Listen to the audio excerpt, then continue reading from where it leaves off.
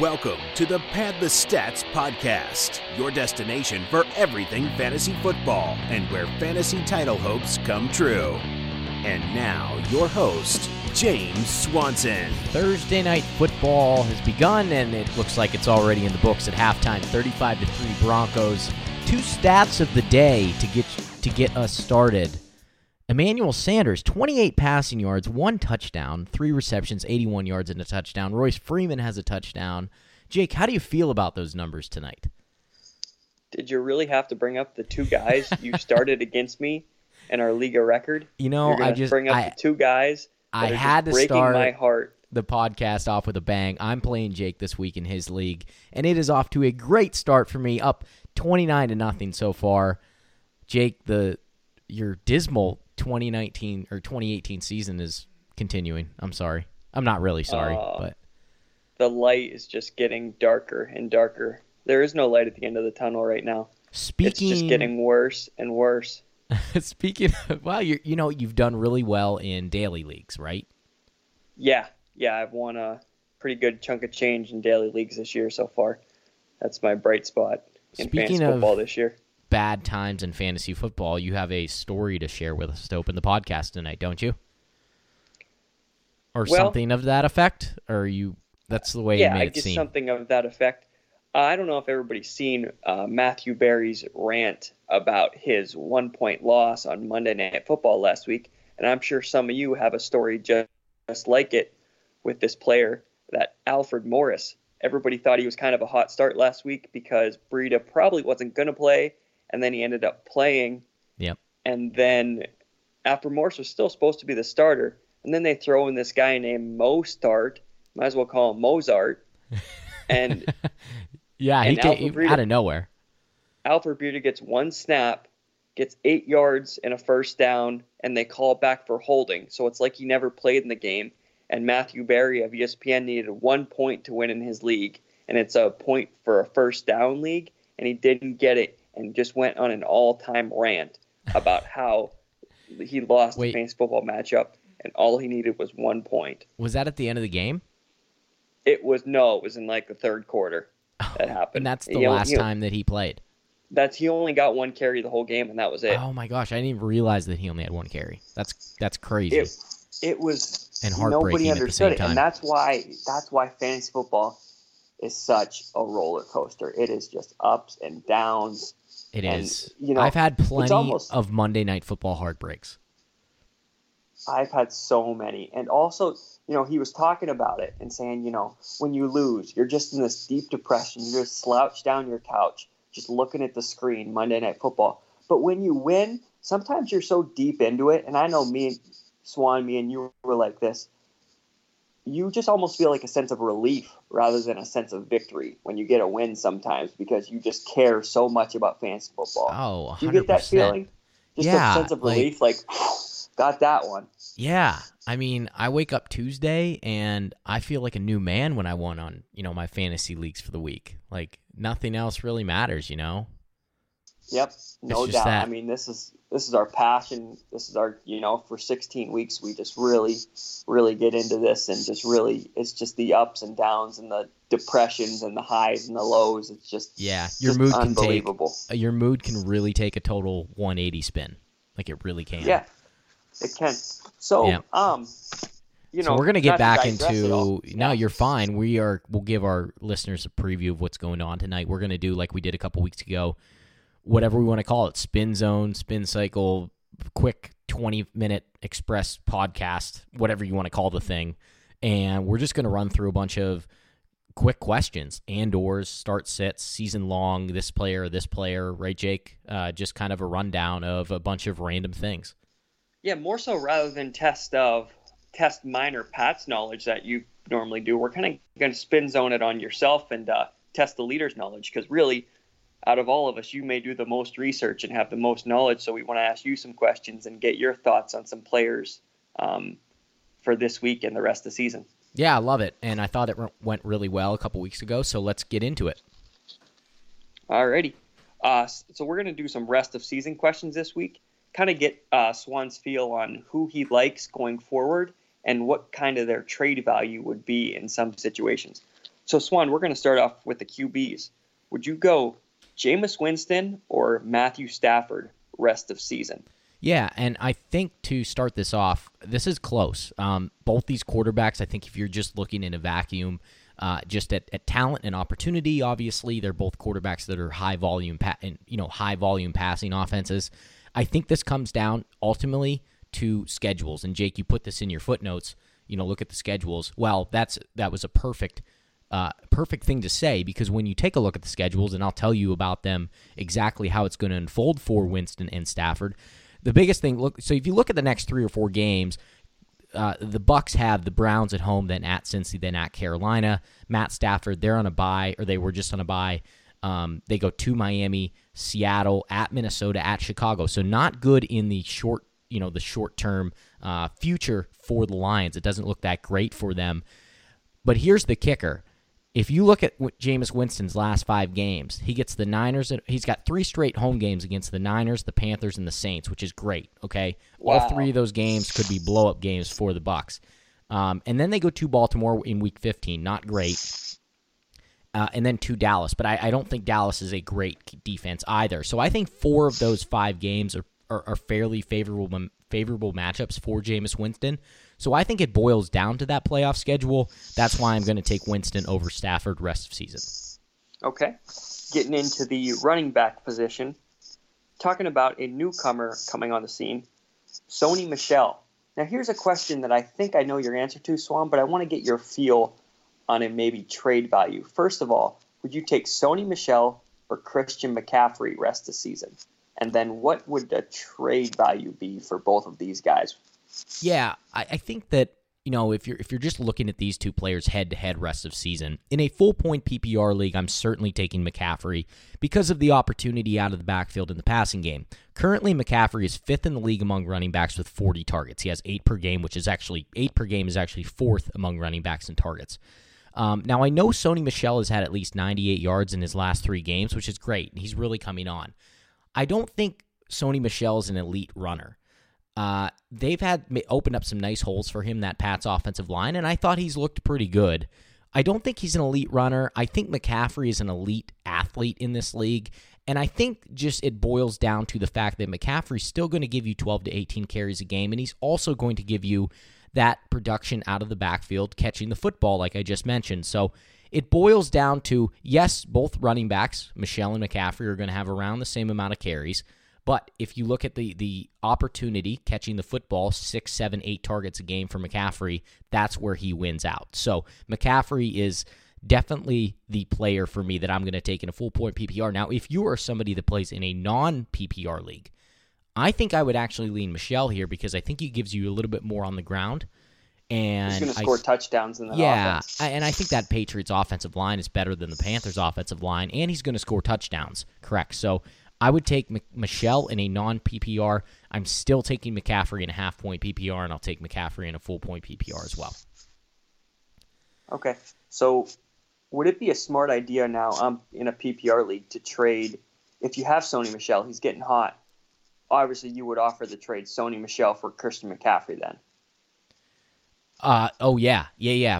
If I could find somebody that wants to take, is really like in love with Sony Michel right now and would be willing to give me Christian McCaffrey, I would absolutely take that trade. What about Sony Michel or Joe Mixon rest of season? Joe Mixon, but that is even closer than that. That's closer, much closer across all 3 formats, whether you're looking at PPR, non-PPR, half point. But I just love the way Joe Mixon's looked. I think he's a more talented runner, so I'll take him. And I think the workload, I actually think that Mixon gets more of a workload. Like, I think that Mixon gives you more consistency in that 19 to 21, 22 carry range, where I think Sony Michel is stuck around 3 or 4 carries less per game than Mixon. Having a Patriots back always scares you, no matter what, because you don't know. They could drop a pencil in a meeting, and Belichick goes, "You're benched the rest of the year." You just don't know what's going to happen with the Patriots back sometimes. So yeah, I agree with you that I would take Mixon also. And plus the fact that, much like McCaffrey, Mixon gives you value in the passing game. I know Gio Bernard's there, and he's hurt right now, but even when Gio Bernard is healthy, I think he's going to fall back into just a change of pace role. And I think they're still going to throw Mixon the ball 4 or 5 times a game. Yeah, I mean, I definitely agree. It's close, but I would take Mixon over Michelle. Mm-hmm. Next, Alex Collins or Kerryon Johnson rest of season? This is a good question for a lot of people because bye week's coming up. You might have to drop one of them. Who would you keep rest of season, I guess, would be the real question. On your notes, this was the one I struggled with the most. No question. I actually changed my answer. I started with Kerryon Johnson. I'm going to take Alex Collins, and I'll tell you why. My initial thought was Kerryon Johnson probably to this point in the season has had many more targets, maybe double the amount of targets that Alex Collins has had. That's not the case. Alex Collins only trails Kerryon Johnson by 4 receptions, 13-9. Now, and I'm also still concerned about Kerryon's workload as a runner out of the backfield because of LeGarrette Blount's present. If he stays healthy, I think Matt Patricia is going to keep the philosophy that he's had up to this point in the season. I don't see a reason. Well, I see a reason why he should change it because Kerryon Johnson's a much better running back, but I don't see him changing that. He kind of has that philosophy of Bill Belichick, wouldn't you agree?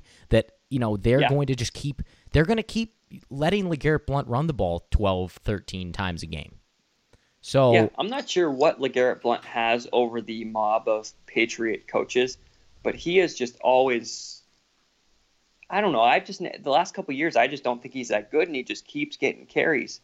He's been very bad this year so far. He's salvaged, taken away a couple touchdowns close to the goal line. But other than that, Kerryon Johnson has been the much more talented running back. And I wish he would get more of a workload, but it scares me. So that's why I'm going to take Alex Collins the rest of the year. Now, if you were to ask me, Jake, this week alone, if Theo Riddick doesn't play with that knee injury, which he's missed 2 practices in a row this week, then I would start Kerryon at Miami over Collins. Baltimore plays New Orleans at home. So I would actually take Kerryon at Miami over Collins this week. Okay. Next, on to wide receivers. Is Tyler Boyd the real deal, and would you take Jarvis Landry or Tyler Boyd rest of season? Who thought we'd be asking this question? Yeah, I was just going to say Jarvis that. Landry Isn't it crazy? Or Tyler freaking Boyd. It's crazy to think about. You know what? I'm actually going to say yes. I think that Tyler Boyd is the real deal. Now, he's not. What do you mean when you say real deal? I think is the question. Right, exactly. That's kind of what I figured you meant. Yes, exactly. He is a real deal as a low-end wide receiver 2, a very high-end wide receiver 3. He's going to continue to get opportunity, I think, in that offense. And look, they've had injuries across the board, whether it be Gio Bernard, whether it be Tyler Eifert, whether it be John Ross. They have a lot of guys that are getting banged up, and it doesn't seem to matter. Tyler Boyd continues to have a presence in that offense. I don't see that changing much. I think the biggest thing to consider here with Tyler Boyd is he's not even somebody that we were drafting. Like, even as a late-round flyer, we were still looking at the Jacksonville. John Ross was ahead of Tyler Boyd. Right. We were looking at even the Jacksonville receivers over him. Ryan Grant was somebody I was high on. We weren't even on the trail of Tyler Boyd at the beginning of the season because we hadn't seen anything the first couple years of his career. So to answer your second question, I'm still going to take Jarvis Landry. I know he hasn't been extremely efficient yet with Baker Mayfield behind center, but he has seen double-digit targets in every game except one to this point. So those 4 receptions on 10 targets, 5 receptions on 11 targets that he's had, I think that changes a little bit the more comfortable Baker gets in the offense and the more that they kind of get on the same page. You got to remember that he's only started a few games now in his career. So, give me Jarvis Landry over Tyler Boyd rest of season. Okay. So just to review, you've had Jameis Winston over Stafford rest of season, Christian McCaffrey over Sony Michel rest of season, but in non-PPR Sony Michel, you would take Alex Collins over Kerryon Johnson and Jarvis Landry over Tyler Boyd rest of season. And Landry, a high-end wide receiver too? Yeah, in a PPR league, absolutely. Every week start, yeah. Yeah. And if you're the person who's in a non-PPR or half point, I think he's somebody that takes a hit, but definitely a high end RB or wide receiver 2 in a PPR league. Okay. Following up on your episode from yesterday, you and Pat's episode, you talked a lot about Christian Kirk or Larry Fitzgerald. Would you drop Larry Fitzgerald for Christian Kirk at this moment? So also, breaking news. We're doing this podcast during the Thursday night football game, and Larry Fitzgerald just scored a touchdown. Oh, man, Jake, to break your heart even more, man. I wish I could say I'm sorry, but I'm not. I benched him for Chester Rogers and Taylor Gabriel this week. Thought that was a good move. It still might be, but as of right now, I'd probably take the 10 points from Larry Fitzgerald over either of those two. Well, he's been hard to trust at this point. He's been hurt. He's not startable. He's been dealing with injuries. He's not startable. But to answer your question, would I drop Larry Fitzgerald for Christian Kirk? I wrote 2 letters, N-O, and that's all I wrote because I'm still not prepared to do that, to be honest with you. I just have serious qualms about rookie wide receivers' consistency over a course of a season, unless you're looking at 2014 when Mike Evans and Odell Beckham did it. It just doesn't happen.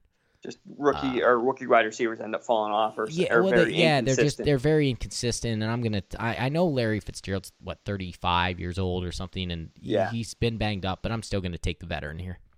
Okay, now I want to rank some tight end tiers with you, Swan. This is what a lot of people have questions about, whether they're mostly, I guess, for making trades or a drop ad type of thing because they picked them up off the waiver wire during a buy or something. But first, I want to cover the top tier tight ends. Kelsey, Gronk, and Ertz. Rank them right now. If Alex Collins and Kerryon Johnson question was the hardest, if that's 1A, this was 1B. This is tough.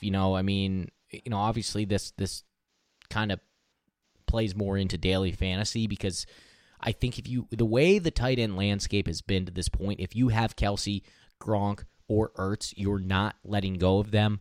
I know Gronk has not been great to this point. I still feel like he's going to turn it around. If you asked me from this point on, I'm still going to take Rob Gronkowski number 1. I'm going to take Zach Ertz 2 and Travis Kelce 3. Okay, Ertz over Kelsey due to the fact that Wentz just is in love with Zach Ertz. He is in love with him, and the guy is catching touchdowns. He's just getting targeted like a monster out there, and I don't see that changing. Like if you watch the Eagles play, there's nothing that indicates that this is just a 1.5-year trend for Zach Ertz. This is a real thing, and that relationship between him and Wentz is a real thing. So you can be pretty confident that Zach Ertz is going to finish as a top 3 tight end, and I'm very tempted to make him my number 1 tight end. I'm in love with him that much. Okay. I also wanted to hit on I would call them tier 2 tight ends. What would you rank George Kittle, David Njoku, and Jordan Reed? This is more of a drop ad question, possibly. Mm-hmm. If somebody dropped him during the bye or in a trade situation, how would you rank Kittle, Njoku, and Jordan Reed?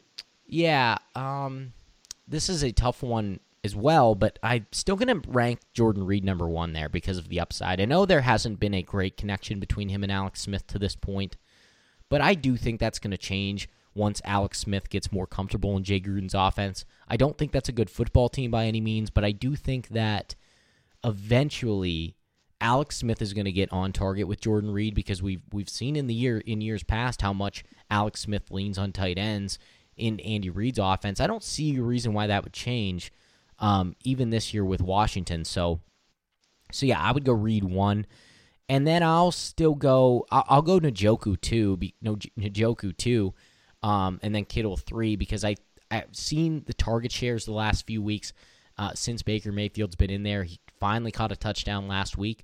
I think the sky's the limit for David Njoku. He actually might have the most upside of these guys. It's very close between him and Reed. But I'll go Reed, Njoku, Kittle. I feel like Jordan Reed's got to explode soon enough here. The targets have been there. Yeah. I have him in a few leagues, and I'm just waiting for him to have that 20-point week, and it just ain't happening. Yeah. Go ahead. Sorry.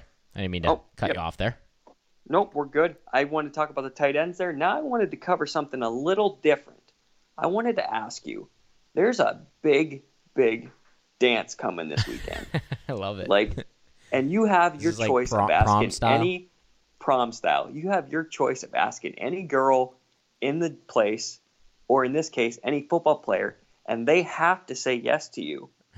Who are you expecting to exceed their projected points this week? Who is the number one player to start in a daily fantasy or pick up in a league, or who's a stud that's going to just go off this week? So who are you taking to the dance this week? Here's a guy who's huge, so I'm probably going to have to wear heels to even get up to this guy's level, because if I want to slow dance with him, I mean, I can't be just, looking straight up to the sky at this guy. He is massive, 6'6", almost 270 pounds. He played his college ball at the University of Arizona. He plays for the greatest dynasty probably that's ever, been alive, that has to hurt. Been around.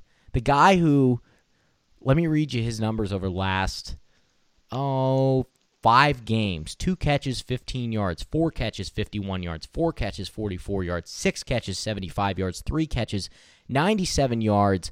And Jake, the man that I'm talking about, his name, the party animal of the NFL, the guy that everybody wants to go to Vegas with and hang out at, the lazy river with, Rob Gronkowski.